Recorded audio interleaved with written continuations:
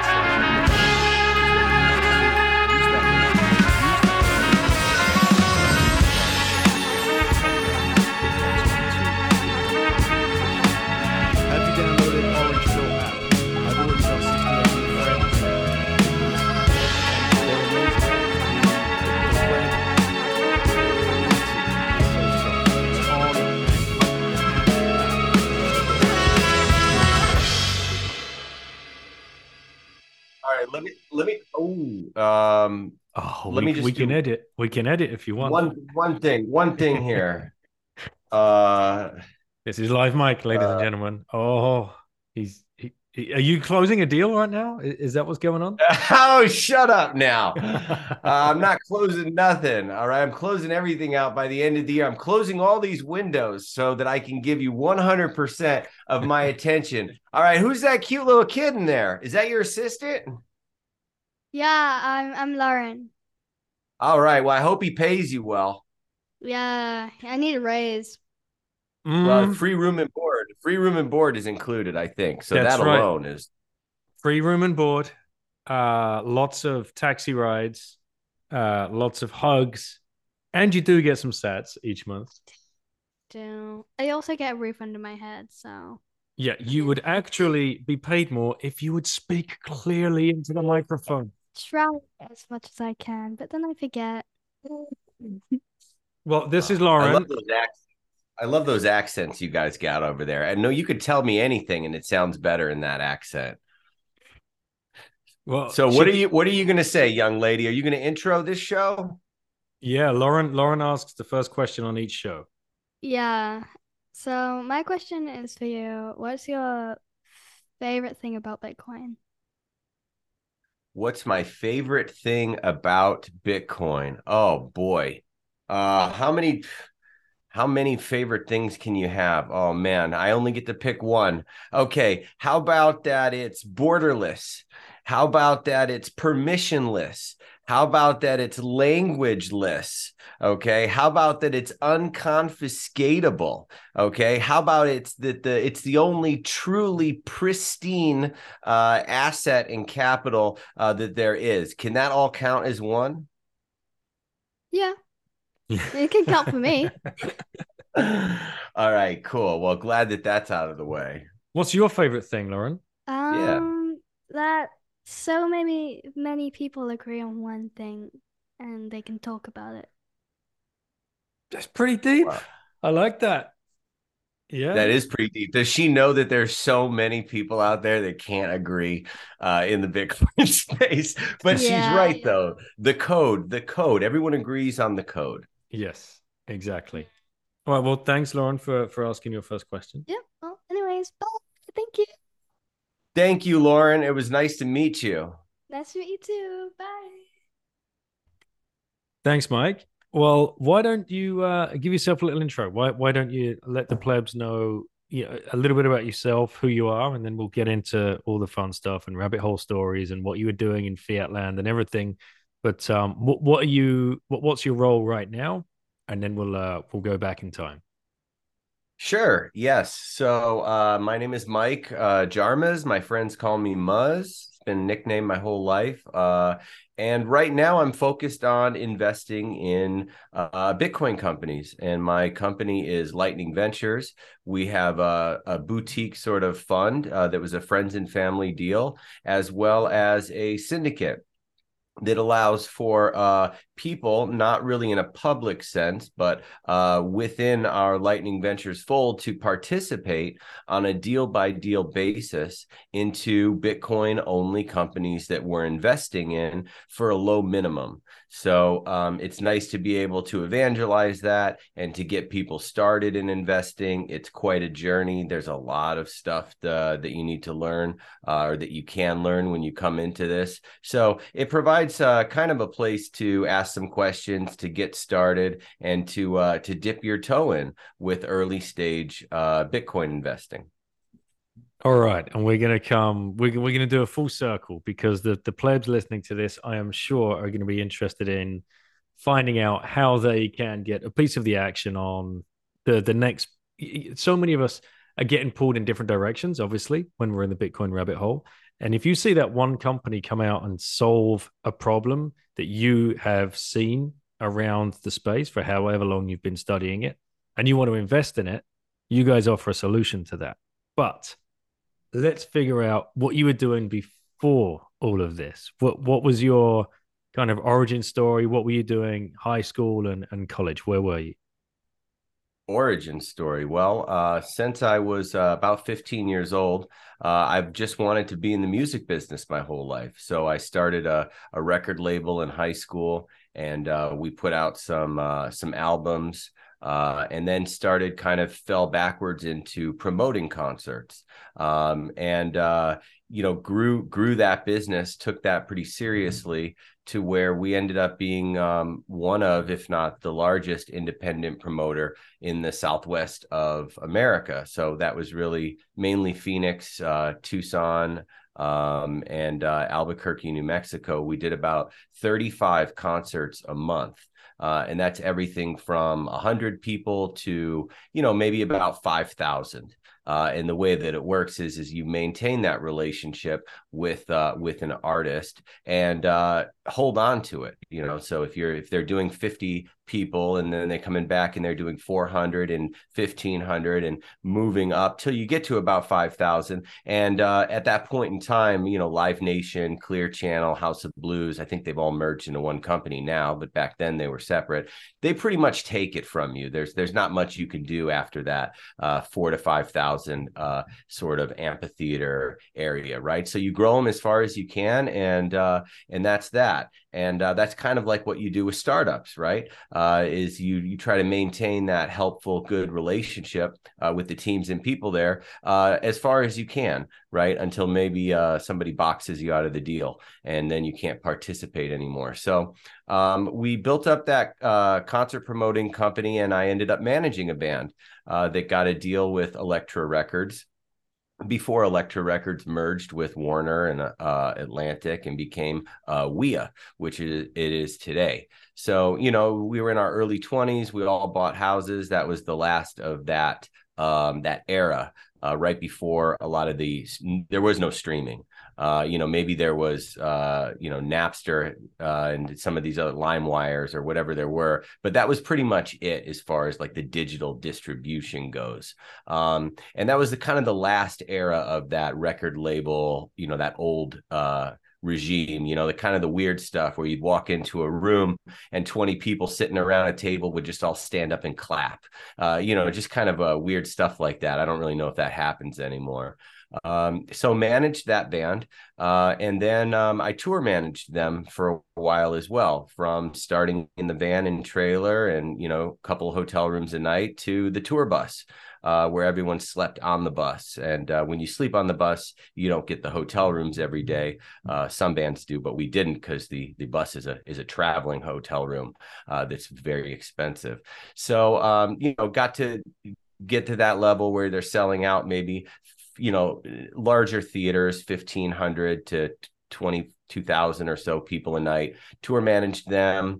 And then I went on to tour manage a bunch of other bands throughout the United States and, a little part of the world internationally. That was pretty much it for music. That was what I did for a long time.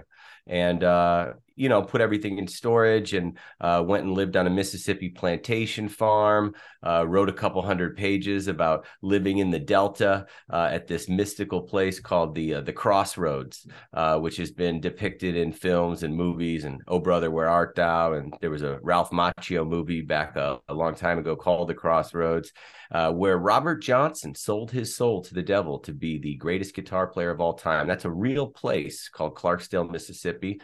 And I lived there for a while and did a little soul searching after the music business stuff. And then I moved to New York and pretty much started over in New York. And that's where I found Bitcoin, was my time there. And somewhere around 2013 or so, I owned a small tavern. It was a bar. It was a weird freak art bar. We had a little stage in the back. We did these cool, weird shows and comedy and music and stuff. And we had the second Bitcoin ATM in New York City at that time. And that was pretty cool. So I'm from that era. I still have a valid Gox claim and, used BitInstant and all those kind of names from back in that day. And that's really when I discovered and started getting involved with Bitcoin. So, I've done a lot of stuff, eclectic life. I owned a part of a flower shop, the bar. I had a small cafe in Manhattan as well that we recently just sold, thank God. I had a retail store in Tempe, Arizona, sometime in my 20s. And have just done a bunch of different things. So that's kind of where my experience is. So don't really have that traditional finance pedigree that a lot of those people do, but definitely an interesting bit of experience. So where does investing fit into all of that? What led you into that field? So, I've been obsessed with investing since I was a kid. My parents wouldn't let me invest my own money when I was not of legal age to have a brokerage account, and I figured out all sorts of deceptive ways as a 16-year-old would to get their 18-year-old friend to go down to the office and fill out some paperwork and get started. And they found out about it. And my father was actually proud of me for doing this, and my mother was just disgusted. So, I've been obsessed with that stuff for a long time. Not really the trading, not really the day trading stuff, although I worked with Tone for quite a while, and he's still a good friend of mine. I mean, I love the voodoo candlesticks and all that good stuff, but that's not really my thing as far as the trading goes, but just investing, value stuff, fundamentals, all that good stuff. So I loved that stuff for a long time. And around 2015, I made my first private investment because I was pretty convinced that the way to make real money is not to invest in public equities. It was to invest in private opportunities. All right. Okay. Oh man, you've given me so much stuff to ask you about here. Let's go with music, because I had a conversation, funnily enough, last night with Michael Saylor, and he brought up the idea of musicians being able to own their own work, their own creativity. Basically, this has been an ongoing battle for a long, long time. Obviously, big names we can kind of look at. George Michael and Prince, very good examples of, huge superstars that were trying to take back control of their work rather than letting the massive contracts with Sony or whoever they were under, take all the money. How does Bitcoin fix this for upcoming artists? Because there's an interesting young man out there on Twitter at the moment that's trying to break into the scene and using value for value and Bitcoin and keep himself completely to himself. And if you've not followed him, I suggest you do it at Joe Martin Music. So I would like to get your insight coming from that legacy music scene, which obviously I know you left it a long time ago, but now being in the Bitcoin scene, where do you see the flip happening? Can existing artists switch onto a Bitcoin standard? Or is this something that upcoming artists are going to have to take, more of a grip onto? So a couple things about music, right? First off, we did invest in Wavelake, that's doing a similar thing, and I'm going to check on that company that you referenced there, as well as Fountain, right, which everyone loves. Yep. I think that they're going to add some music capabilities to the platform, but ASCAP, BMI, they enforce these sort of royalties, and that's how they get paid. And it is such a closed source, terrible system. You just have no idea. You're a musician, and every once in a while you get a check in the mail, and you have no idea where that comes from. Okay, so like when we were concert promoters, we had a venue, and the ASCAP and BMI guy would literally just show up there banging on the door and just try to collect something. Okay, there was no record. The house music that you play in between a band, whether there's a set change or whatever, a couple of songs go by, they want to get paid on that. Okay. Now there's no record of whatever gets played in the club. Nobody has any idea how many songs, how many nights, do they do DJ nights? Do they do other things? That guy's job is to just go knock on doors and get whatever he can get. And if he says, we want $1,800 for these royalties, usually ends up to be about $250. And then that guy goes away and he doesn't come back for, a couple of months, and he comes back again. And it's the same kind of charade all over again. But where does that money go? How do they know where it goes? Does it go to the Beatles? Does it go to, Metallica? I mean, how do they know what songs are getting played and how they do it? And they have this ridiculous scoring system based on the songs at that time or the songs of that week or of that month. And if a song is played on the Super Bowl that week, they kind of suck up all of the royalties, even though it has nothing to do with what's happening in our club. It's a terrible system. And it's trickled down, and, everybody's got their hand out all along the way, including the publishing companies. So that's different than, hey, Princey, I really love your track. I want to use it in my movie. Can we work that out? Right. That type of publishing is a different deal. We might work out a $10,000 deal, and then there's a royalty on that, right, for that movie as well. But that kind of licensing, okay, so that's a whole nother industry. So this whole area is terrible.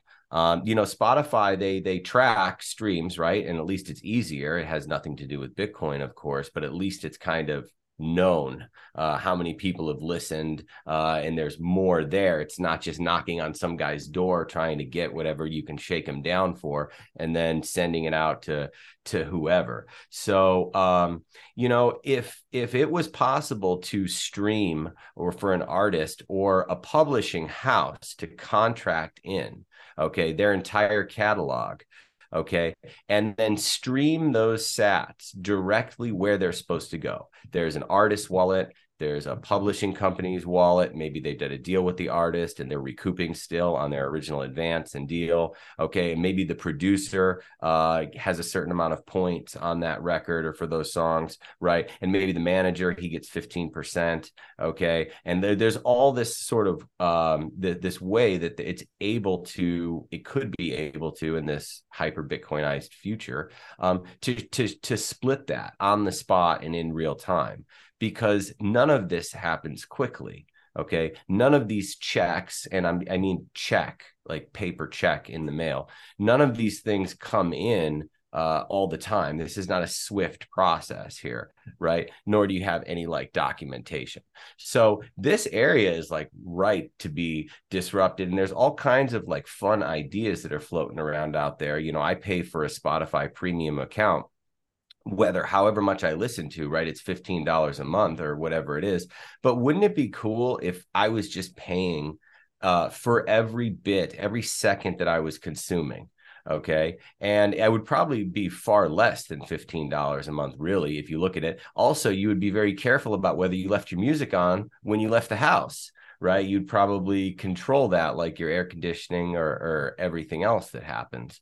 So there's a lot that can happen in this space, not just the value for value, not just tipping, okay, with messages and interactions for like creators and songwriters and artists and DJs and podcasters and all that fun stuff, right? Like that's secondary, as far as the tipping goes. But just to be able to enforce those payments, right? Like even like a Netflix, right? If it charged you for every second you were watching a show, you probably wouldn't leave it on when you left the house, right? And you wouldn't necessarily pay X amount of dollars a month. And if you were paying more than that, you might switch to the unlimited plan, for the flat rate or whatever. But there's at least a choice, and then instead of having 37 middlemen in the way, it just can trickle right down to where it's supposed to go. So I'm pretty excited to see what happens with music and Lightning. It's just back in the day, like podcasting, right? Creating the RSS and a library and all these things that came out, right? That where now is figuring out a way to do that, because it's a very manual process, just getting all this stuff kind of indexed in there.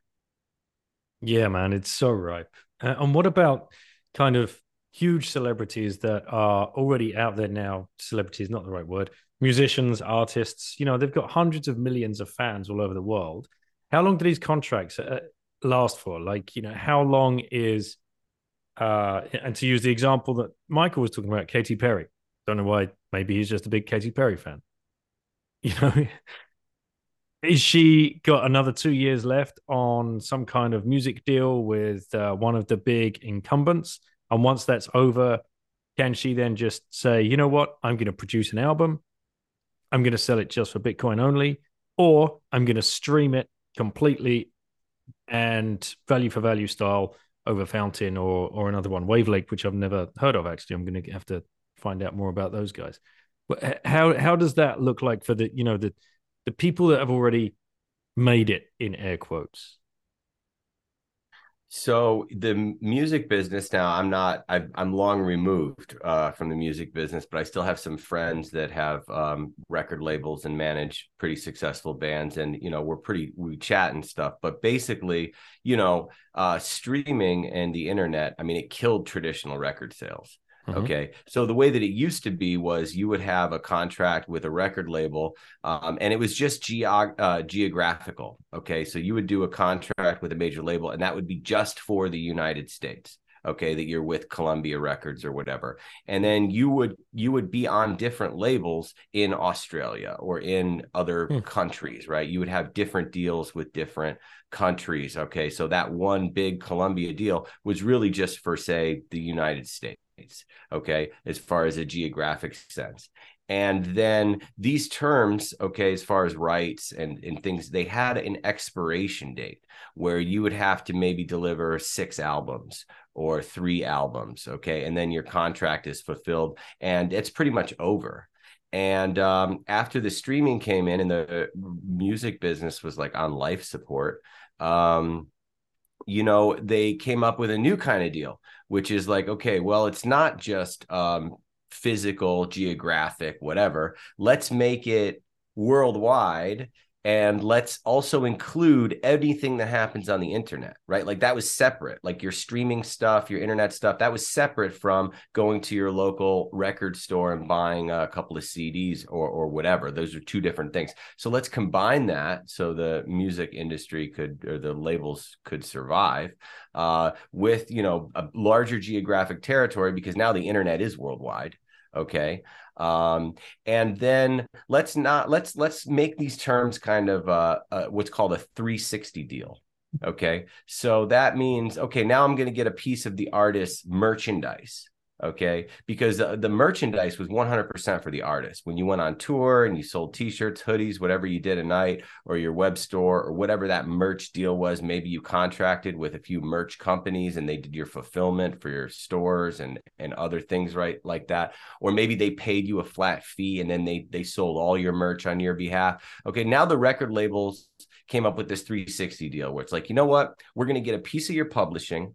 We're also going to do the record deal, which now includes streaming and everything else, right? We're going to get a piece of your merchandise, and we're going to take just a piece of everything, okay? And then we're not really going to say, oh, after X amount of years or terms, you're free to do whatever you want. We're going to kind of just like keep this racket going forever. So, everything's a negotiation. Everything changes and happens different ways, but that's how it evolved into this. If you were going to sign a deal right now to a major label, they would want a piece of everything that you did. Pretty much that's where it's at now. So things like, Paul McCartney trying to buy back his songs from Michael Jackson and these type of stories, like those are old deals. You know what I mean? That's not really what's happening now. So something like Katy Perry, shifting and saying, you know what, I'm done with you guys. I'm going value for value. Everyone is kind of a different deal. So I'm not sure exactly what her situation would be, but by far, as far as music royalties go, this too, Bitcoin fixes this kind of a deal. Man, I'm waiting for that day when that person just turns around, the big guy or girl turns around and says, you know what, fuck this. Taylor Swift, right, as well. Recently, I think she was releasing an original album that had been coerced and co-opted by the record label that she was. But like you go back, even Guns N' Roses were fighting this stuff against Geffen, I think, back in the day. It takes one band, one first mover to turn around and say, this is fucked. I'm going to charge Bitcoin for streaming or Bitcoin for my album. And here's my address. Radiohead did something interesting. They were kind of the first. Yeah. Go ahead. Yeah. They said it's free, right? You know more about it than I do, but they said it was free, and they ended up earning more by releasing a free album with donations than they had made before under their, the label regime that they were under. So yeah, it just takes one, right? Kind of like a Pearl Jam with Ticketmaster. They gave the middle finger and boycotted Ticketmaster, and a lot of other bands followed suit. The other thing is you would have to basically own your masters. So a lot of these labels, and even the band that I managed, the record label messed up everything. They actually kind of got shelved, even though the band was doing great as an independent touring band. Selling out 1,500 seats and nice theaters everywhere. But the label shelved it. They decided they weren't going to put any money into it, and they didn't see a future. And then they kind of own your master. So then you basically have to, with your attorney, try and negotiate that back. You have to go and try and maybe say to the label, look, can we give you, I'm just, saying $150,000 so we can own our masters and we can like repress this thing and do something with it. And a lot of times they say yes, because they pretty much shelved it and moved on anyway. So it's kind of it's not really a good deal for the artists. And now let's think one about Bitcoin artist. Well, right, one, and think about, like, you'll be able to tell me whether or not this is viable because you did the concert thing. But if you're a big band and you want to put on a concert, that's a shit ton of money you're giving to someone else. And someone, like, the rent seeking is disgusting between the fans and the actual band, because those tickets, they sell out to all the scalpers immediately. So you've got the official guys that you've signed the contract with, but then you've got the scalpers that scalp that shit within minutes and then sell on the black market.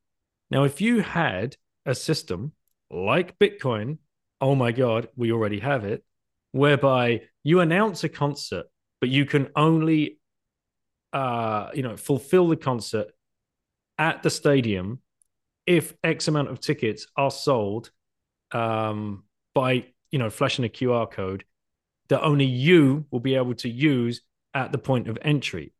Have you not just solved the whole freaking racket of the middleman in between? Is that a possibility? Is there a business that needs to be built around that?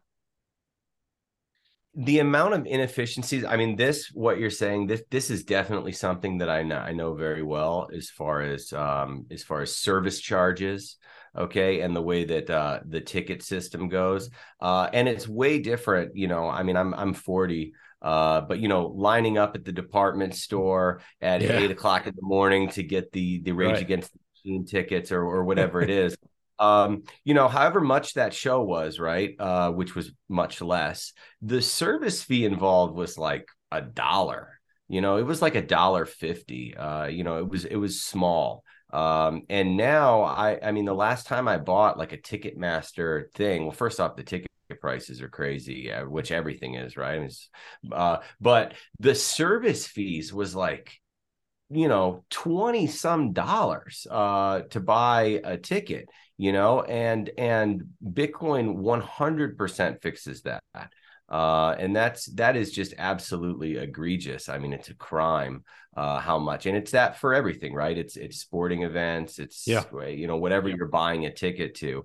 I remember when it was like $9, that was absurd, right? $9 is absurd. And who's getting paid, right? It's not just Ticketmaster, right? Because the promoter of that concert, he puts an extra charge on it, and, everyone else puts an extra charge on it. And pretty soon, on a percentage basis, you're paying like a ridiculously high fee in just service charges to go to this thing. And, what you're saying as far as using Bitcoin for something like that, right? Or I don't know, maybe an asset, right? Maybe an asset is your ticket.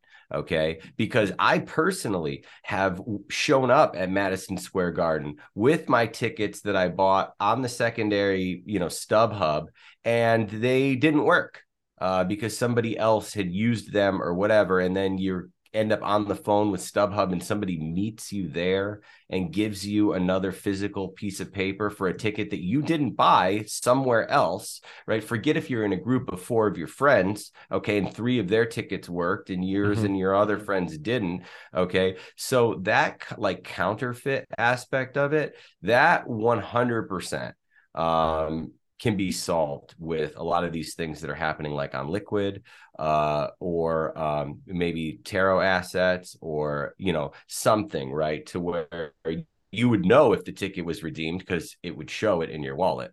It would show you it was redeemed. You would at least get a heads up that it was, and then you could at least get ahead of the thing. So there's a ton of innovations that Bitcoin can solve in terms of live music, ticket sales. Imagine how much cheaper it would be, even if it kept Ticketmaster in business, because Visa and MasterCard, they take, what I mean? Exactly, Ticketmaster. Exactly that. It's everyone, right? So you Yep. would have to have this all-star superstar artist that's really just on a Bitcoin standard. And here's how he's selling his tickets, or he or she. Here's how the tickets are being issued, right? You might have to download the Aqua wallet, right? Same as downloading the StubHub app. You know what I mean? If it's an asset that's done on Liquid, here's how you can listen to my music. Here's how you can stream it. Here's how you can buy it. So we need that one mega star orange pill that can go all in. So do you know of anyone? Well, Mike and I are going to work on Katy Perry, it seems. And that would be a good one. Then there's one last thing I want to add. The cherry on the top of this. If you've owned the whole process, like you've booked the stadium yourself, you've sold the tickets yourself, you've managed the whole thing yourself, there are still only anywhere between 50 to 80,000 fans that can actually be there and enjoy that concert at that point. Now, if you've owned the whole thing, why not live stream the thing completely free with a QR code so that your fans around the world can enjoy the show and tip you each song if they want, or at the end of it, however much. And then you've just got another whole revenue stream on top, instant. No rent seeking. And that's probably meaningful. That would probably be meaningful money. Massive. There's millions. If you've got a base of 10, 20, 50 million fans and only 50,000 can get in the venue, oh my God. Oh my God. I had dinner with some of the Ibex, met with some of the Ibex people last night, and they turned me on to this Perth baseball team. Perth Heat. Yeah. Mm-hmm. And some of those interesting things that you can do with a batter up at bat, and putting a QR code on the screen.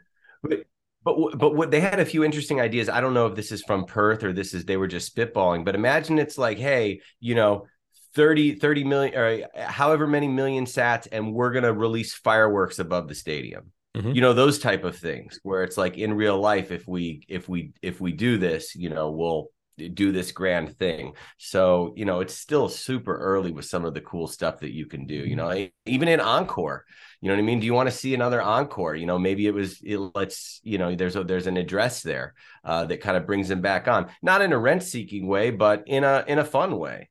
It gives fans and performers, whether that's artists, musicians, sports players, whatever, it reconnects them, because that connection has been so broken for so long. I was talking to the Oxford City guys on this show recently, and we were talking about, and Pete's trying to do this thing at Bedford as well, right?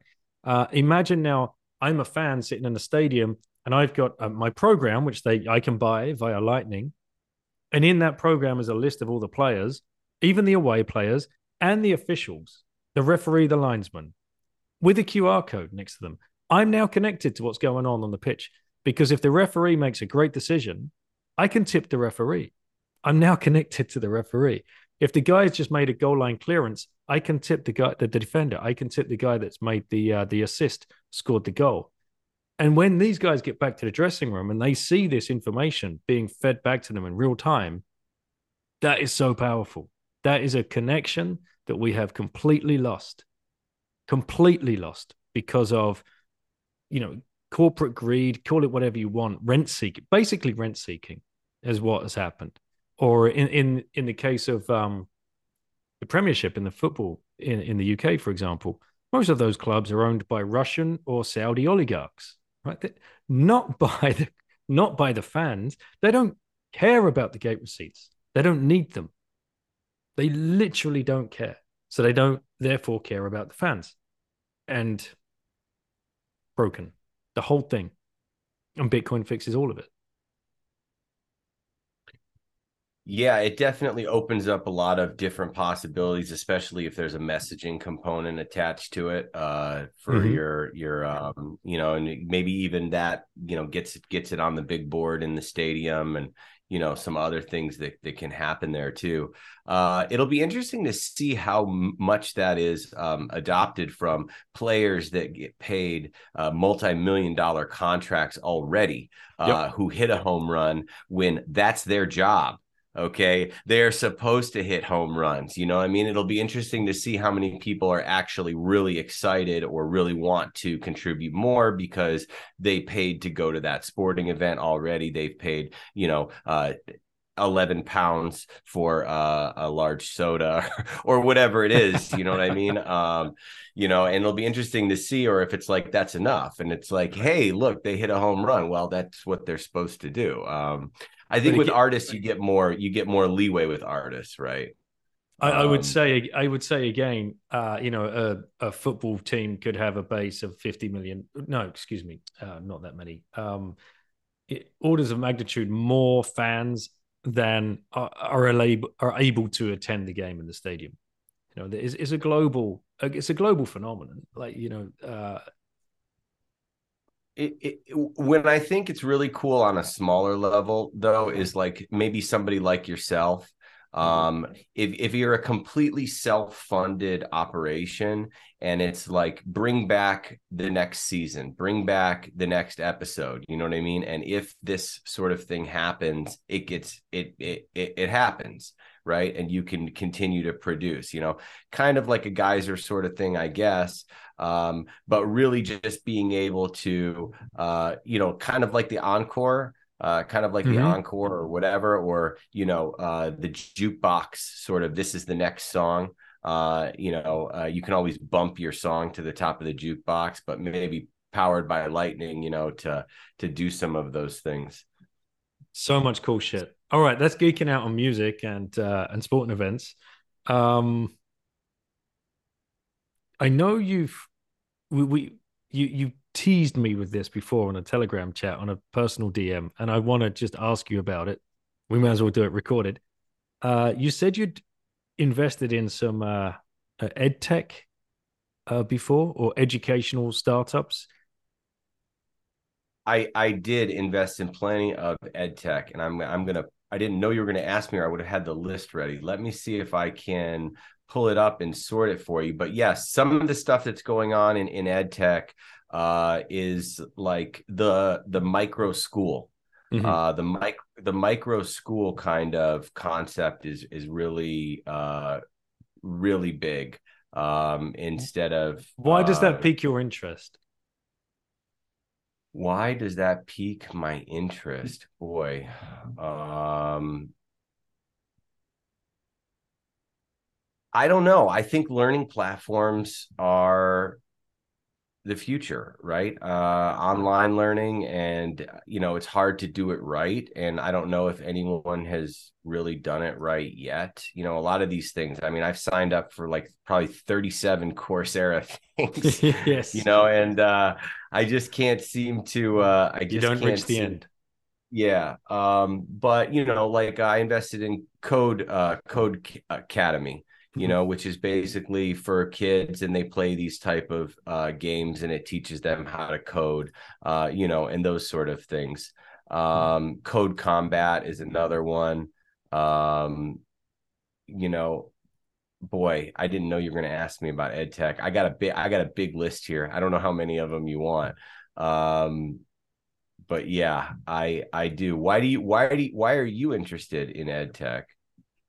My kids use it. We homeschool our kids, three out of the four of them, and the difference it makes. And I see Bitcoin fixing this as well. I mean, my bugbear is state education and how broken it is, and just what an indoctrination kind of brainwashing camp that we voluntarily send our kids to for 15, 16 years.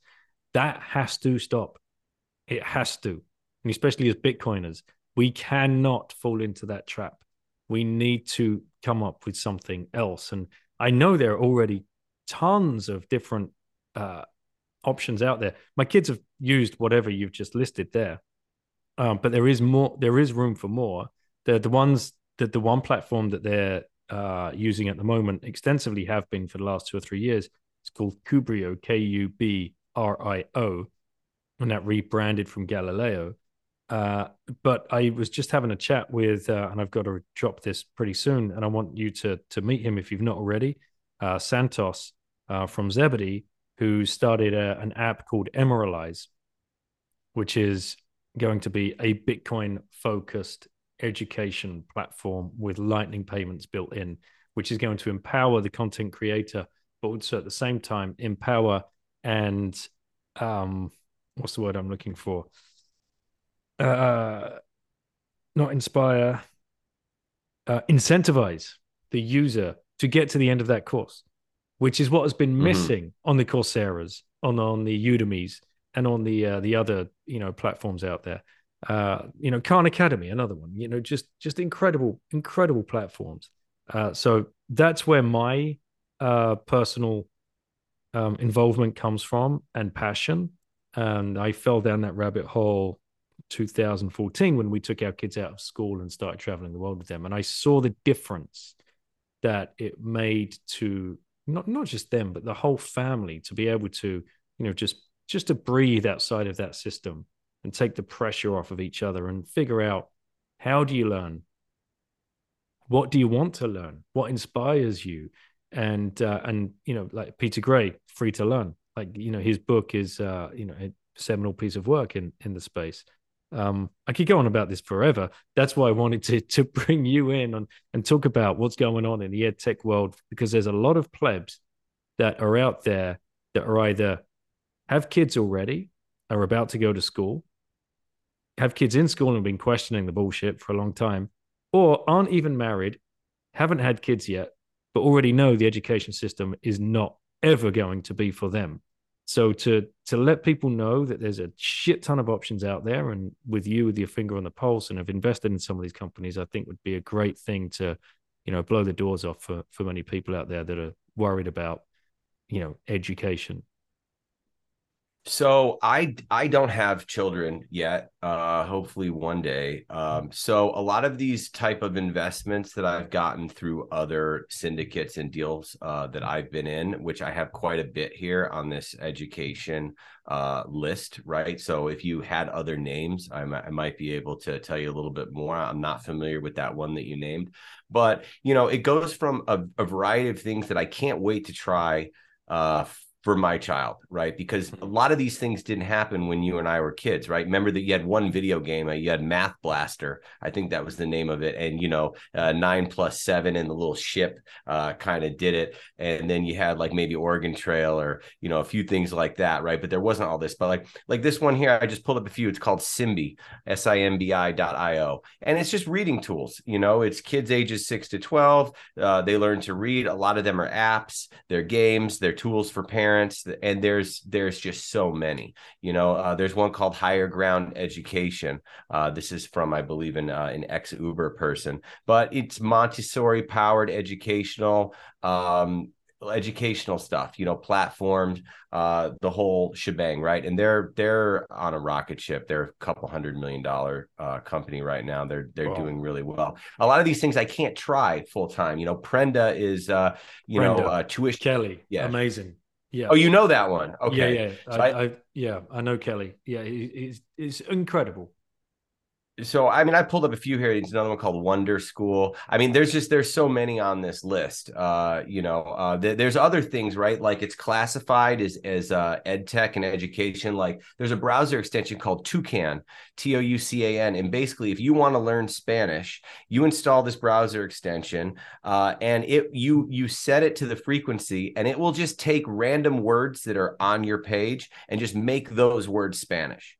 So maybe 2 out of every 15 words will just be in Spanish. And then you can hover over it and, just kind of by doing nothing different every day, you're like, maybe it sticks or whatever. So there's just so many different creative ways to learn now that there weren't before. And the other thing is half of these are in other countries, this Cabri app, the whole website is like in like some Indian language.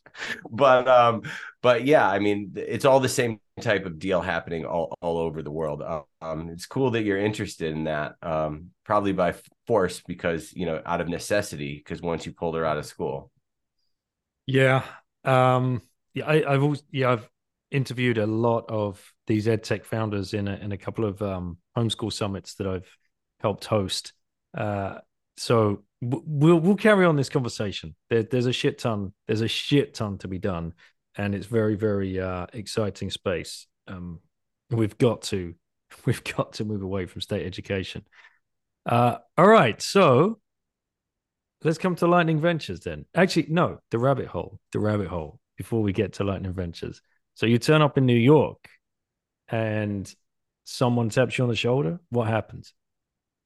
No. So, I had heard of Bitcoin, long ago, right? In a weird message board on all these kind of, I was a big conspiracy theory guy. I just liked all of that stuff, right? You remember when people were renouncing their US citizenship back in like 2009, there was like 60 people a year. I mean, it was like a ridiculously low number, and now it's like thousands, and there's a wait list, and they're making it difficult. But there was like almost none, and you go down some of these rabbit holes, and all the names of the alternative sort of people out there.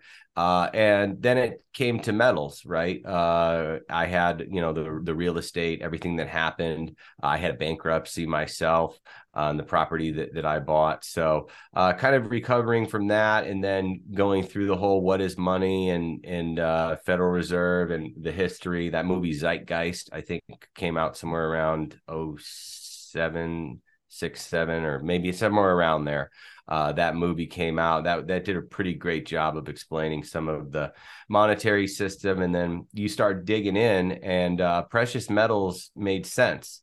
A couple of my friends started stacking silver. The Max Kaiser crash JP Morgan buy silver days, and all of that with, the London price fixing and all of these kind of things, and physical delivery and all those conspiracies. So, it had really dismissed Bitcoin at first glance in some message board, because that's what everyone does the first time you see Bitcoin, is you dismiss it. That's just pretty natural. And the amount of time between that first time that you dismiss Bitcoin and when you actually buy your first Bitcoin, if that process is as short as possible, that's the best. And even if it's now, if you just heard Bitcoin now and you dismissed it as terrible, if you can shorten that process to 3 weeks from now, being like, all right, you know what, I'm going to start stacking a little bit and learn more about this, rather than waiting 3 years from now. So from that time that I first stumbled onto it, to, that late 2012, 2013, era, when it's like, oh, wow, it's, this is a real thing. And then, of course, you don't go in very heavy in the beginning. You buy a very small amount and you learn how to use it. And I started, let's make a paper wallet, and let's run core. And how do we resync? How do we drop a wallet DAT file back in from scratch and start, testing these kind of things back then. And that was pretty much it. Ever since then, that never wavered on Bitcoin from then. Just like everyone, though, we all wish we bought more, right? Yeah, exactly. And this is what I try and tell people that are talking to me about it now, that still haven't made their first purchase. And that classic line, oh, it's okay for you. I wish I'd have bought Bitcoin 5 years ago. And you look at them, you're like, my dude, it's literally the same price today as it was 5 years ago. You just got in a freaking time machine. You lucky motherfucker. Like, you are the lucky guy right now. So stop bitching, stop moaning, do your own research, and start stacking some sats, and do the right thing. Like you say, buy a little bit. You got to have your comfort level, right? Like if you have $300 worth of Bitcoin, you need to put about $300 worth of thought into securing that Bitcoin, and if you have $300,000 worth of Bitcoin, it's a whole different kind of personal security, just like anything, right? Just like any bearer asset that you would have in your house, right? You don't leave stacks of cash laying around in the door unlocked, or you don't leave your firearms wherever. Maybe not across the pond there where you are, but if that's your thing, there's a certain level of personal responsibility that goes with Bitcoin. That's the beauty, right? Because there's no 1-800-Bitcoin to help, and we've all lost Bitcoin. I imagine everyone's lost Bitcoin. I certainly have lost some. Just by everyone makes mistakes when trying to figure it out, and wrong addresses. And I gave like maybe $25 worth of Bitcoin to my wife sometime in early 2013. That is still gone. And it was a blockchain .info wallet, at the time. And I have like the offline thing. I've worked with Mandrick trying to get this back. And once a year, I sit my wife down, and it's like, maybe one of these years, just some channel will just get that password right. So it happens to everyone. And that's the trade-off is the power that it gives you to have it. All right, let's keep this fun. Favorite conspiracy theory? Shape-shifting reptilians. What? I don't even know what that is. Okay. David Icke, the shape-shifting reptilians that run the planet and run the globe and have infiltrated all of our parliaments and Congress, and they live on like the other side of the moon. It's like hollowed out and have a whole thing. That's kind of fun. Right. Actually, wait, I have a better one. Yeah. I have a better. I would have to Google the guy's name. I can never remember his name, but this really happened. Well, I don't know if this really happened, but okay. So there's this guy who claims he's a time traveler, and he made like millions and millions of dollars through his like Scottrade. That's like an American, really kind of a shitty brokerage. Back in the I remember those. Yeah. It was a terrible account, but you would never, compared to like E-Trade or anything else, you would never use it. But in his Scottrade account, bought like this ridiculous call options and whatever, and made like millions and millions of dollars. And the SEC went to his door. They investigated him. They arrested him. And his story was that he was a time traveler from the future and had all these other things to say. And then where it gets interesting is an anonymous person that nobody knew actually posted his bail, and this guy was never seen again. And it's a real news story. Okay. It's a real news story, and I'm gonna send it to you. Yeah. There's another one, not heard of it. Yeah. If you Google time traveling stock trader, you'll find the story right away. And his name was Andrew Carlson. There's no record of him ever existing or living. He took $800 into his account and turned it into $350 million in a few weeks' time. And then they arrested him. He said he was from the year 2256. And he arrived in the present armed with economic history, blah, blah, blah. And he says he wants to go back to the future in his time machine, and he's prepared to offer the authorities his historical facts, such as where is Osama bin Laden at the time, and a cure for AIDS in return for his freedom. And then this mysterious guy posts his bail. Nobody ever saw him again. But I think that's my all-time favorite. How is that not a film? That's crazy. That's crazy. All right, they're fun ones. What about like the more deeper ones that just aren't conspiracy theories, just full on blatant, complete spoiler alerts when they were being called conspiracy theories? Like what? Can you give me a few examples? I mean, we talking like the CIA type of stuff, or aliens? The CIA kind of stuff, I suppose. Whatever you've got up, all right. I'll throw you one. I recently the Beatles were created by MK Ultra. What about that one? Don't know it. Don't know it. What's that all about? I mean, if you Google it, there's a whole bunch of people who claim that the Beatles were like put together specifically as as like part of a UK government MK Ultra kind of project to, you know, usher in these times and LSD and all these other kind of things, and they're part of it. But you know what, their music was just too damn good. I don't think it could be that way. Plus they were also childhood friends, so I mean, I don't know how that would work. How about the Titanic? On purpose crashed. Mm-hmm. Yeah, that's a good one. I mean, who was on that? John Jacob Astor, a couple of people. Exactly. A lot of people profited from that. Yeah. I haven't went super deep in that, but I'm aware that is a good one. Well, can you enlighten? Yeah, give me the gist of it. I only went very, very scratch deep on it when I saw somebody tweet out, I can't remember who, but there was an original novel written in the late 1800s about some of the world's richest people drowning and dying on this huge, great big superliner, which had not even been thought of or even kind of imagined yet, right? And then you're like, yeah, okay, whatever. But like the whole smoking gun on the thing, where it really starts getting very interesting, is John Jacob Astor. He was the richest man at the time, and I think I've just lost you. How strange we should lose each other. How strange here with you. How strange that we should cut out at that point. So, where did I drop out? At what point? You didn't drop out at all. John Jacob Astor, the richest man, right? was on the ship. Okay, it dropped out my side. Yes, he was on the ship. The company that built the Titanic was owned. An umbrella company was owned by none other than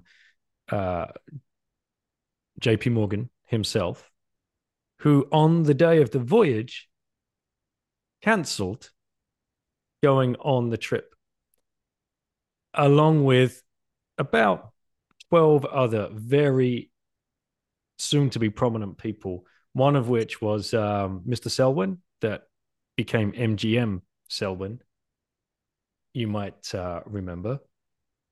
And you start going through this list of passengers that did not get on the boat, some of them at the kind of warning of JP Morgan himself.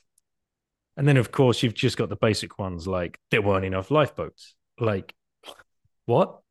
Who does that? Like, who builds the most incredibly like sophisticated thing ever on the planet and launches it in the most amazing opulence and, you know, without that, like, it's just so basic. So I don't know, man. That's a good one. That's an interesting one. And then, of course, that ties in with the Federal Reserve, because that was 1912, and then the Federal Reserve was 1913, and apparently Astor had been against the idea of forming the Federal Reserve. So you just start being taken down some of these reports and these little rabbit holes as well. It's weird, man. It's very, very weird. Wow, I got a long flight tonight, and so that's a good rabbit hole for me to go deep into. Well, I'll tell you what. Reuters fact-checked it. Really? You can Google Reuters fact check. The Titanic was not sunk on purpose in order to green flag the Federal Reserve. Okay, I'll have to do that. Well, I hope the plebs will get down that one as well, because it's a very, very interesting one, and I love the historical ones that tie in so closely to what we're studying now. You know, with Bitcoin and, you know, exposing the Fed and what they're doing and how they've manipulated and controlled our lives ever since they were incorporated. All right, so Lightning Ventures, man, what's going on? How did you set it up? Why did you set it up? And how can the plebs get involved? Okay. Well, it's been going good so far. I think it's been about 15 or so months. I think we've deployed about 6 million pleb dollars to maybe like 28 or so, 25, 28 companies.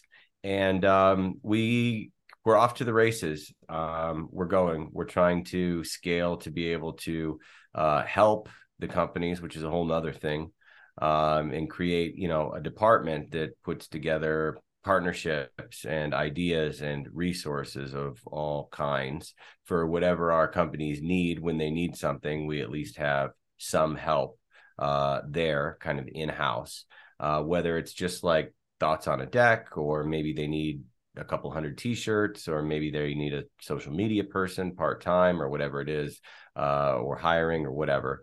So we're working on that.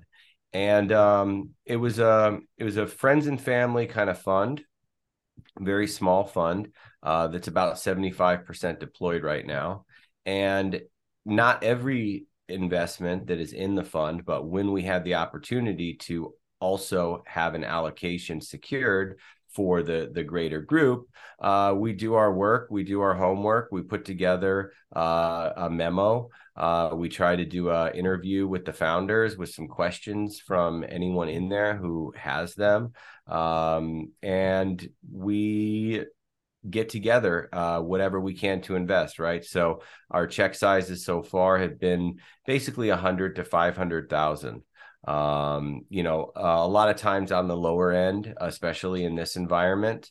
But that's where we stand. And with a really early stage company, turning around, 250,000 or 150,000 in a short amount of time, it can be pretty meaningful. It can help them hire their first developer, or get started, right, when there otherwise is no funding. And sometimes that's even before some of these other, Bitcoin VCs or other VCs actually get into a formal round of funding.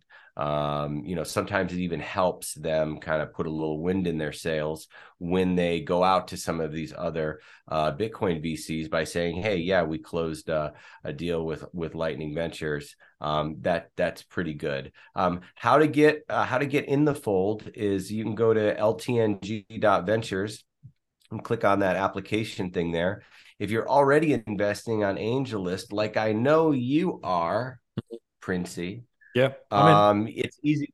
It's easy to just click the button, which there's a link on our site too, and join. And if you want a expedited way to get in, it's probably best to just shoot me a DM or fill out something on the website, a contact form, because there is kind of a process to getting onto the AngelList platform.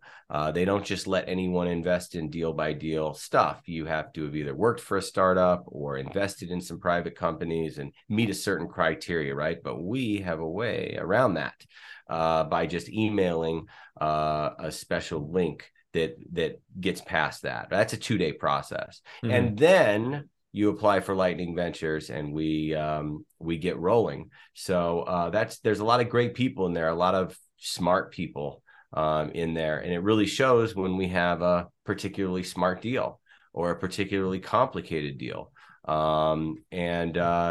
They definitely read it, right? We have co-founders from companies that we've invested in, founders, teams, ex-developers, ex-tech professionals who were partly retired, lots of great attorneys, just an eclectic group of people that all have different skills.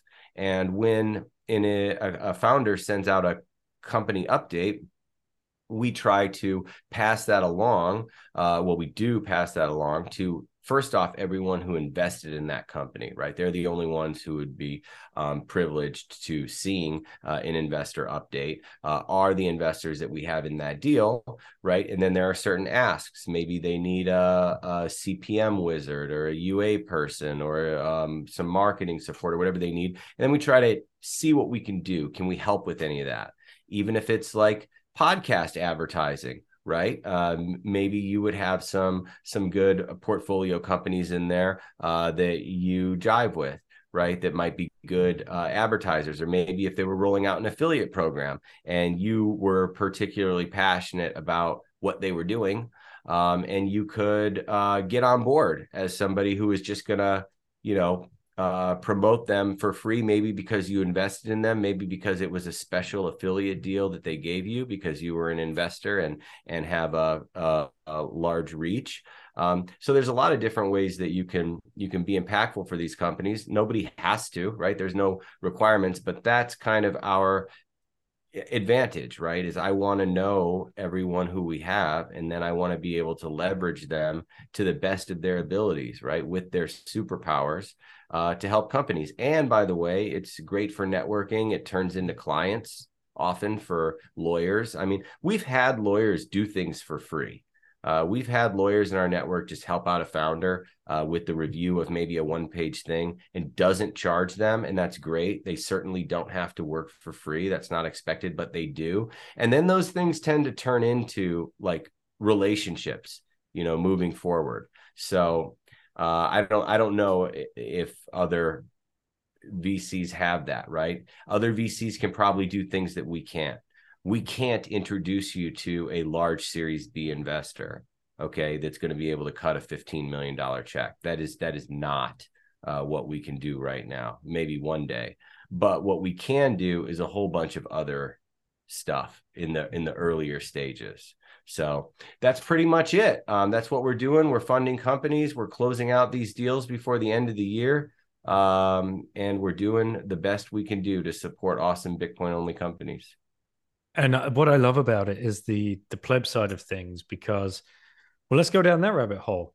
Should I invest $1,000 to $10,000 in a Bitcoin company through Lightning Ventures, who I know have done all of the due diligence and all of the heavy lifting and whatever else, and I like the company that you have managed to enter into a round with, or do I invest $1,000 to $10,000 in sats and just hold the sats?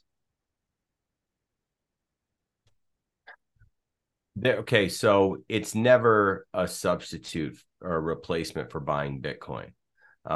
If somebody has no Bitcoin, they should absolutely not start investing in Bitcoin companies. I mean, you can do whatever you want, but I don't think that is not the advice. The prescription is not sell your Bitcoin to invest in Bitcoin companies. Maybe you have a lot of Bitcoin. Maybe we're at all-time highs, or maybe we're in a better market. Maybe you wanted to diversify a little bit. I mean, for $1,000 minimum, if we were at a $58,000 Bitcoin price and you were peeling off, $1,000 or $2,500 or $1,500 to support companies that you love. And this is not support. This is not charity.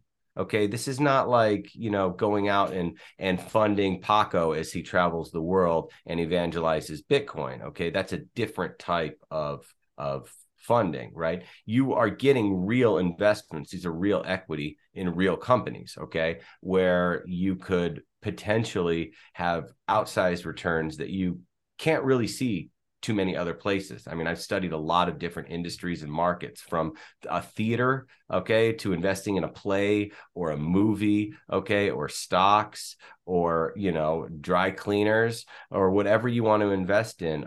It's really hard to beat venture investing. And that's probably why the government makes it so hard for the average person to participate. They don't want Princey getting 75x his money on a really cool Bitcoin rewards platform. Okay. That's real money. That's not a meme stock. That's not a coin. Okay. These are real investments with real documents, real protections. And yeah, things go to zero. Teams fail to execute. Like, it's a high, supposedly, right? On average, it's a high failure industry. But when you don't fail, it's very powerful. So no, don't just take your last $10,000 and invest it in Bitcoin companies, because those are incredibly illiquid, right? Once you invest in one of these companies, there really is no way out. It's not like a public market where something can happen. You got to pay a few bills. You can log into your Robinhood or whatever and, sell a couple $1,000 and withdraw. It doesn't work that way. All you can really do is champion and cheerlead this company and founder and support moving forward until there's an exit. Okay. Until that's it. And by the way, I like it that way. That's a feature for me because I don't like waking up and, oh my God, the stock is down 20% today. Do I buy more? Do I sell half? Do I this? Do I that? Like seeing the red on a stock that you own, like really can mess with you, right? As far as the decisions, the red on the Bitcoin price, I could care less, right? If you've been in this for long enough, that doesn't even matter. Okay. And you don't really get to see the red on private companies, right? If you invest in a Bitcoin company, you might get the news. What's the news? Breeze just raised $4.5 million. The press release went out last week. There wasn't a valuation listed there.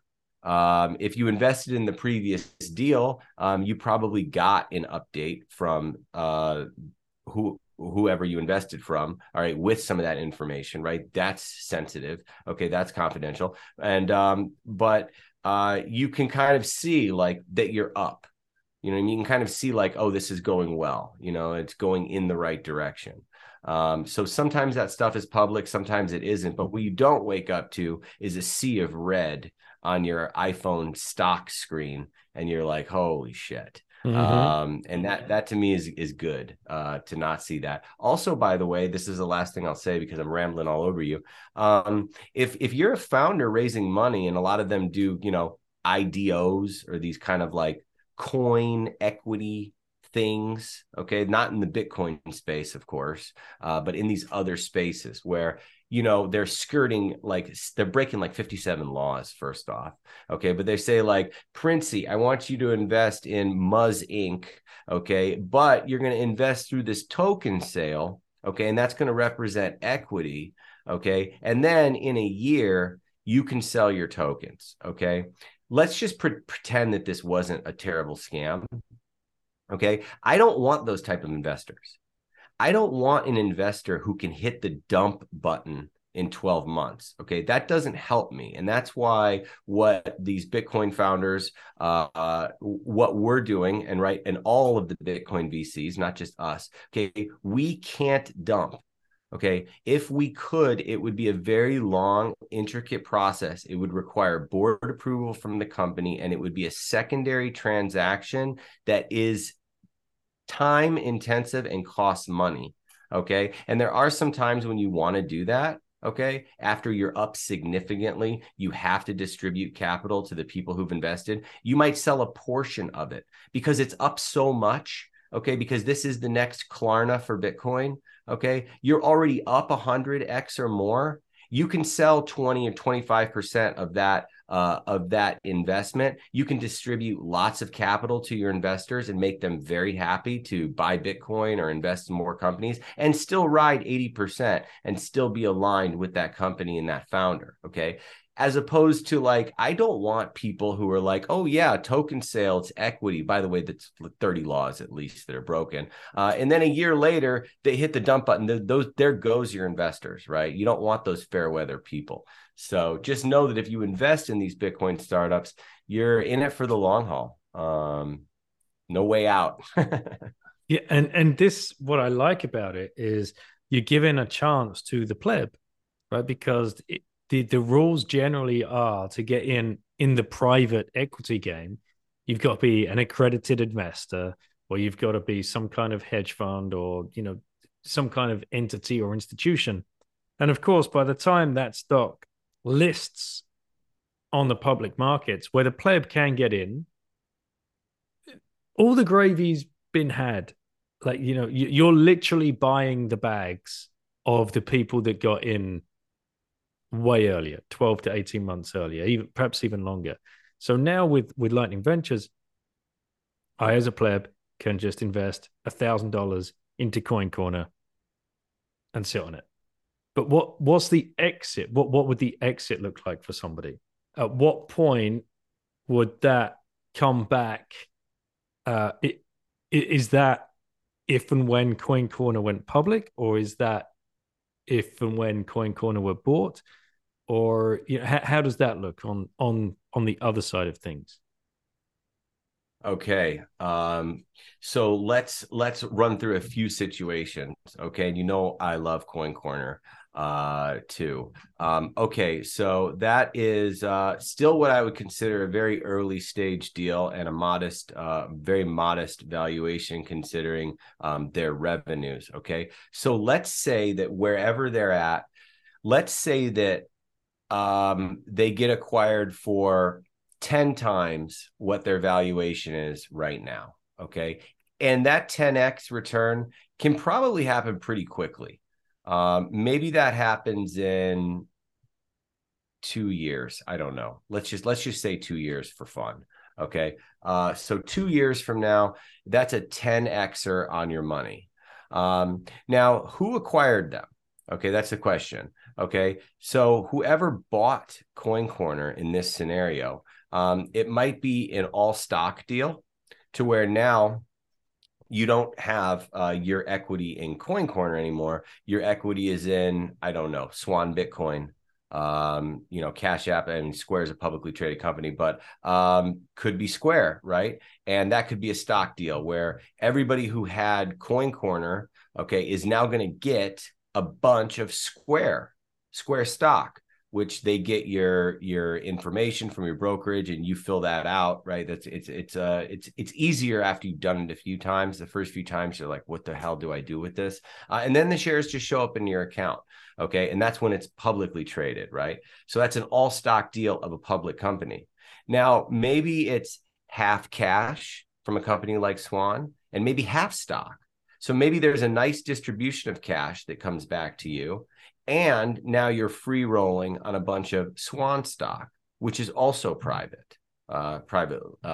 stock, right? So it can go a number of different ways, right? But a quick 10x on a company that's growing like a weed can happen very quickly. Now, I have some paper gains in my own personal portfolio that are literally up 100x, and it happened in a year and a half.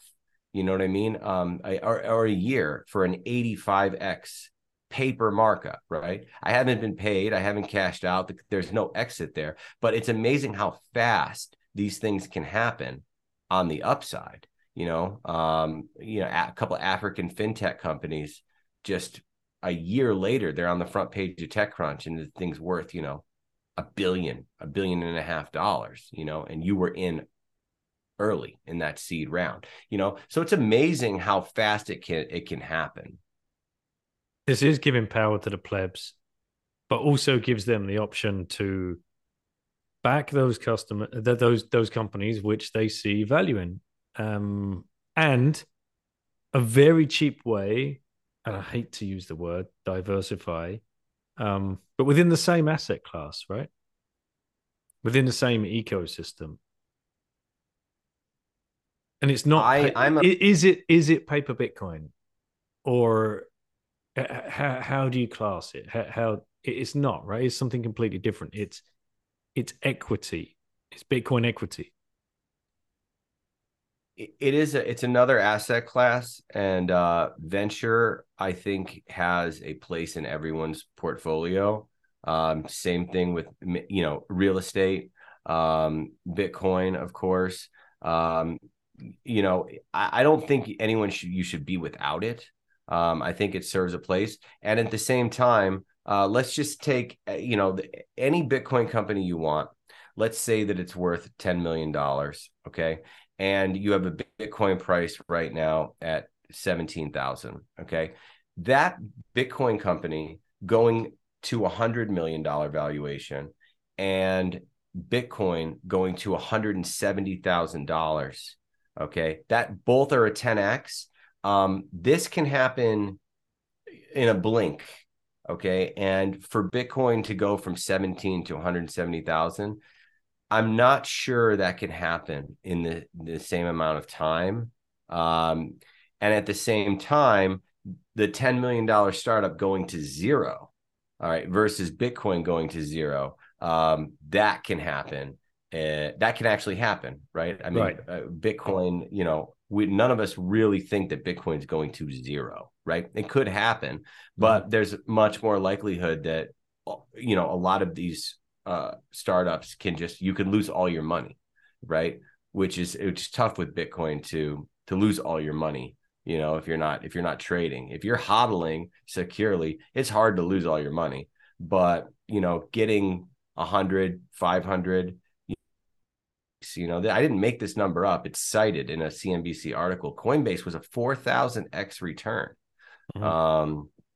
from their either the seed or Series A to the IPO.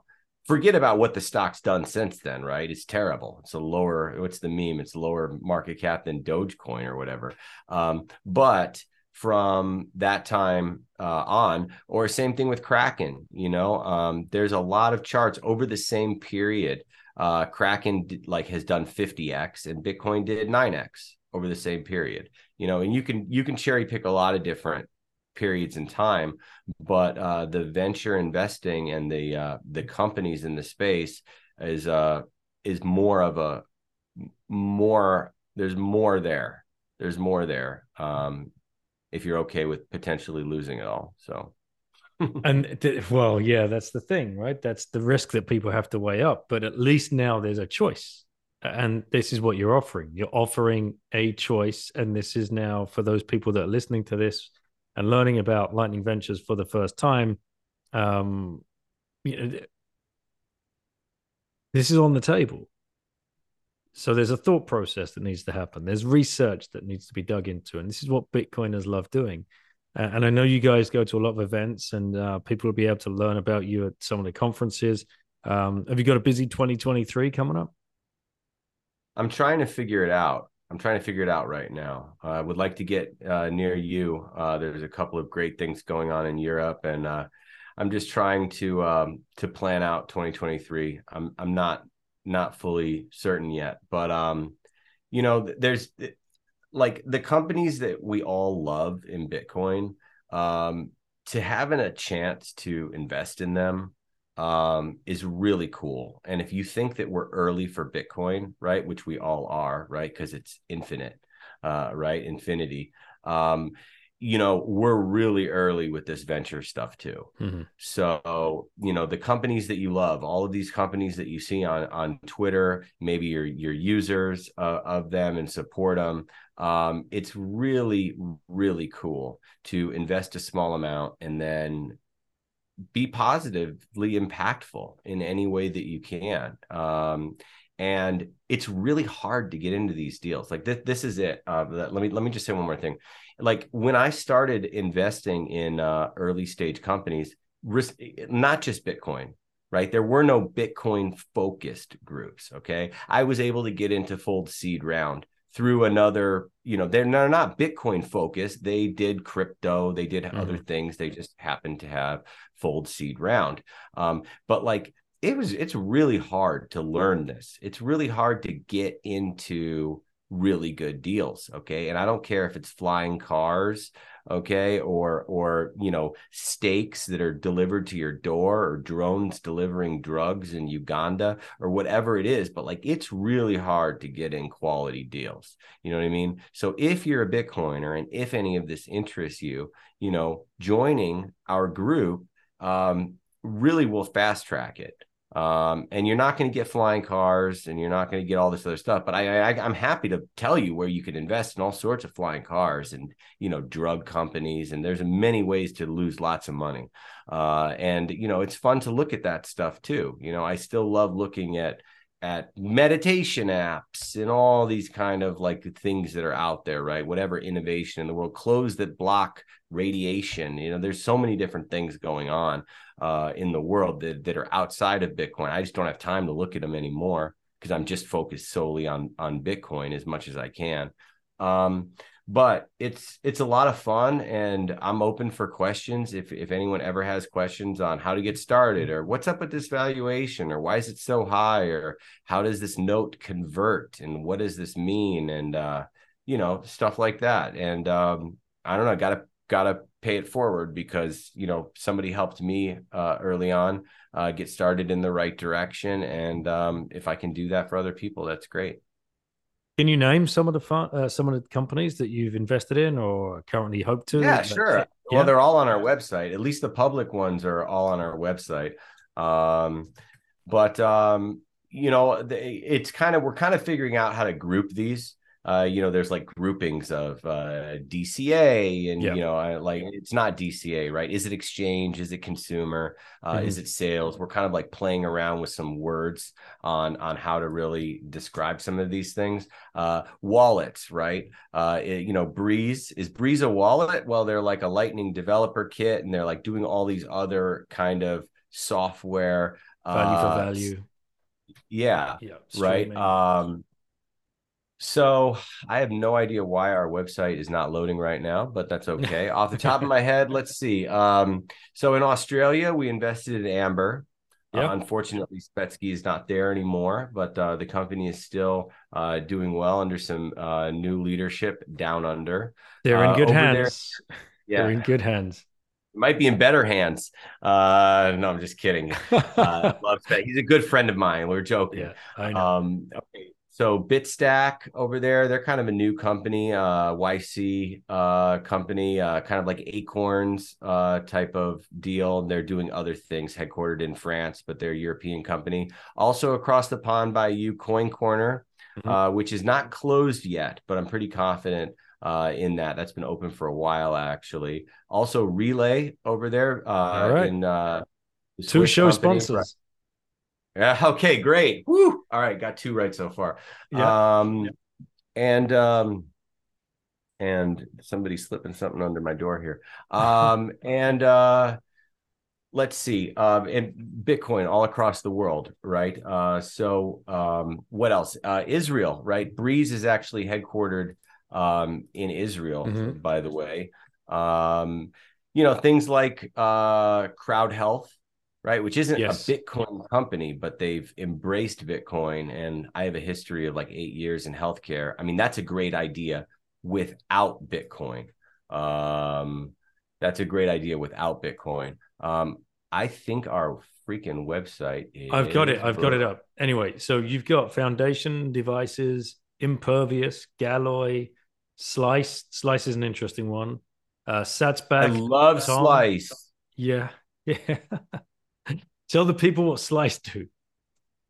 Slice is a great browser extension, okay? It's the first ad tech company that is a Bitcoin ad tech company, okay? So that every ad that you see in your browser experience, you're actually getting paid 50%. Okay, from Slice.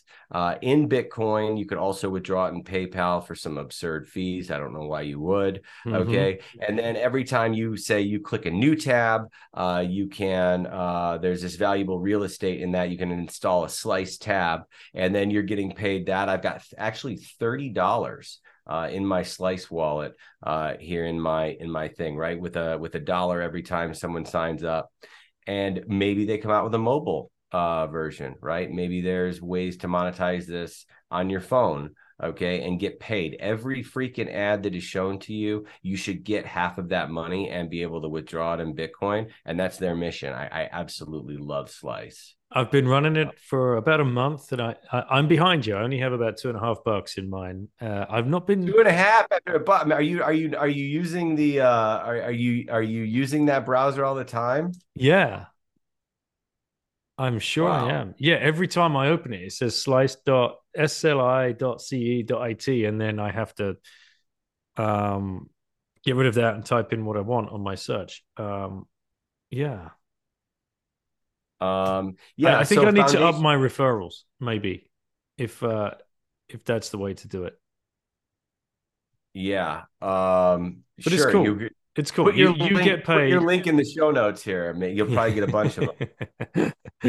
Basically, guys, you get paid for shitty ads that you never look at to be put on. Like it's amazing, and you get paid in sats. It's great. You've also got Bitstack, who I use like extensively here. I downloaded the Bitstack app. I've had Alexandre on the show. Met him in Biarritz. And that's a roundup app. And if there are many countries in Europe you can do that, you just download it. I think what's the equivalent? Coinbits in the US? Is that right? It's kind of the roundup. I never heard of equivalent. Coinbits. I believe it's I called never heard that. of it. Check it out. I'll introduce you because Frida works there from Bitcoin for Kiddos. So yeah, basically, if I go out and, the KYC gang are going to hate me, but you link your bank account for your everyday spend.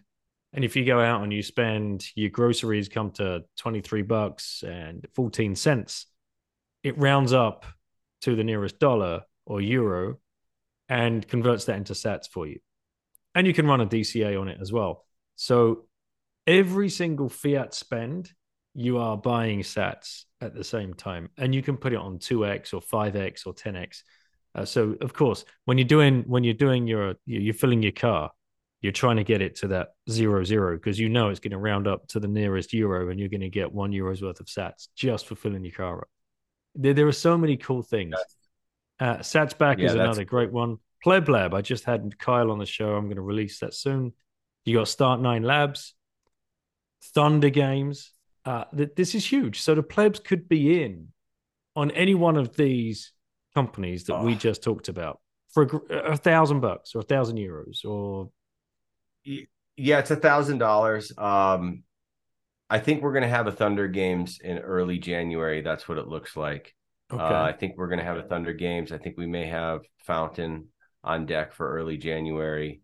Geyser? I think Geyser is open right now, actually. Mm-hmm. And I think we're going to have Relay again. You're going to kill me, man. Like, my wife's going to kill me if we don't get out the door to go to this airport. No. You got to go. You got to go. She's going to kill me, bro. She's going to she's already going to start the whole production. Like, it's a whole thing, right, man. Well, you guys, you have a great trip. And it's been great to hang. Sorry we went over time. And you get out the door and I'll speak to you soon. Listen, we're going to continue this again, all right? Because we could talk a long time, and I want to do a whole series on some of our awesome, outstanding all-star LP backers in Lightning Ventures. So maybe I can have you on our channel, and we can talk about some of that stuff too. Sounds like a great rip. Take care, brother. Thank you. All right, Danny. Bye, buddy. Bye. Well, there you go, guys. Mike, thank you so much for coming on. I hope you grabbed your flight okay and you had a great time, had a great Christmas. We were recording that one just before the break there, so some of these deals may have already landed. Please go and check out Lightning Ventures. Join if you want, just to get an idea of the deal flow that's going on there. You can stay very much connected now to what's going on behind the scenes just by signing up and watching the emails fly in. These guys have so much going on. Like, they're connected like nothing I've ever seen. And they know these companies inside out. They're doing a great job. They are really doing a great job. They're doing a deep dive on all of these projects and trying to figure out which ones are going to be worthy of backing. I have a bleeding heart for all of the Bitcoin entrepreneurs. I want every single one of you to succeed. And if you are getting backed by a consortium such as Lightning Ventures, you will get the support you need. So please, if you are building something, or if you're going to build something, know that support is out there. All you have to do is reach out. You can reach out directly to me. You can reach out directly to Muzz. Just make it happen. Make it happen. Whatever it is that you're building, the support will come. We can find you the people you need. We need everybody pushing in the right direction. This is what Orange Pill app is all about. A shameless shill for Orange Pill app. I've been really enjoying it. Matteo's going to come on the show soon and talk about that initiative, but you can download it, Android or Apple, and start connecting with your plebs. Find out, maybe you've got that Bitcoin maxi pleb just living around the corner from you in the same town or city that you had no idea even existed. Go meet them. Like, stop sitting alone, lonely, being the Bitcoin guy that has no one to talk to. Get out there and start connecting and building together. Make sure you are supporting the show sponsors. Excuse me, lost my words. You know who they are. Swan Bitcoin in the US. You can stack sats with those guys. DCA or Smashbuy. They've got the private service They've got the financial advisory service. Andy Edstrom is running. Brilliant team. And again, thank you, Corey, for everything that you've built over there. And they've got the Pacific Bitcoin Conference coming up at the end of 2023. Relay are going places. You just heard. They're on the deck here. Lightning Ventures are going to be on the cap table for Relay. They've got announcements coming. Julian will be on next month. Coin Corner. Same thing. So much being built behind the scenes at Coin Corner. Hodl. They announced in Riga last year at their Baltic Honey Badger, their lending platform. Global peer-to-peer lending. So that's something you can check out and look out for. Wasabi Wallet have got you covered if you want to try CoinJoin, and Shift Crypto will keep your stack safe. shiftcrypto.ch/Bitten. And don't forget to get to Prague. It's going to be huge. BTC Prague. Use the code BITTEN for a 10% discount. And Miami, of course, that is coming up in May. I'm going to be heading over there as well. You can use the code BITTEN at checkout to get your 10% discount on your conference tickets. I look forward to the next show, guys. Thank you, and stack safe. See you next time.